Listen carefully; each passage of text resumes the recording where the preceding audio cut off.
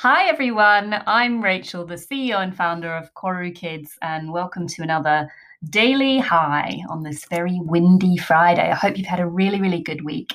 As always, this is your tips, ideas, news, jokes for the kids. Well, we've never actually done jokes for the kids, but I thought I'd give you one. My favorite joke, and I have no idea whether your kids are going to like this and how it's going to go down with your family. So please exercise your judgment. It's kind of going to be hard to tell because it's a knock knock joke, and there's only one of me, so I'm going to have to put on a deep voice. Here we go. Knock knock. Who's there? Europe. Europoo. Nah, Europoo. You can also have a variation. It could be I'm a poo. Anyway, around our house, that joke is a absolute guaranteed hit. And it actually doesn't matter how many times they've heard it before, it's still a guaranteed hit. So see how you get on with that one.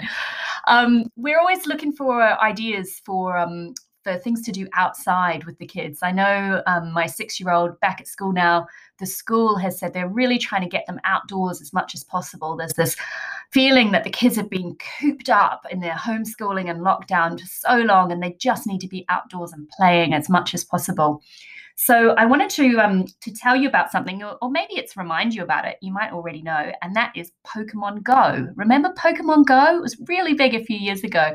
You can download it for free onto your phone, and it's called augmented reality. What you do is you can hold it up to the world, and you can see as you walk around the streets. Really, you walk around your real streets. Maybe you can do this on the way home with the kids after school. You can see these cute little animals, and you can hunt them and capture them and collect them.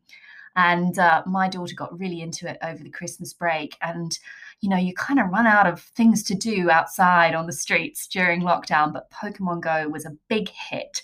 So if you think that your kids might like it, maybe give it a try.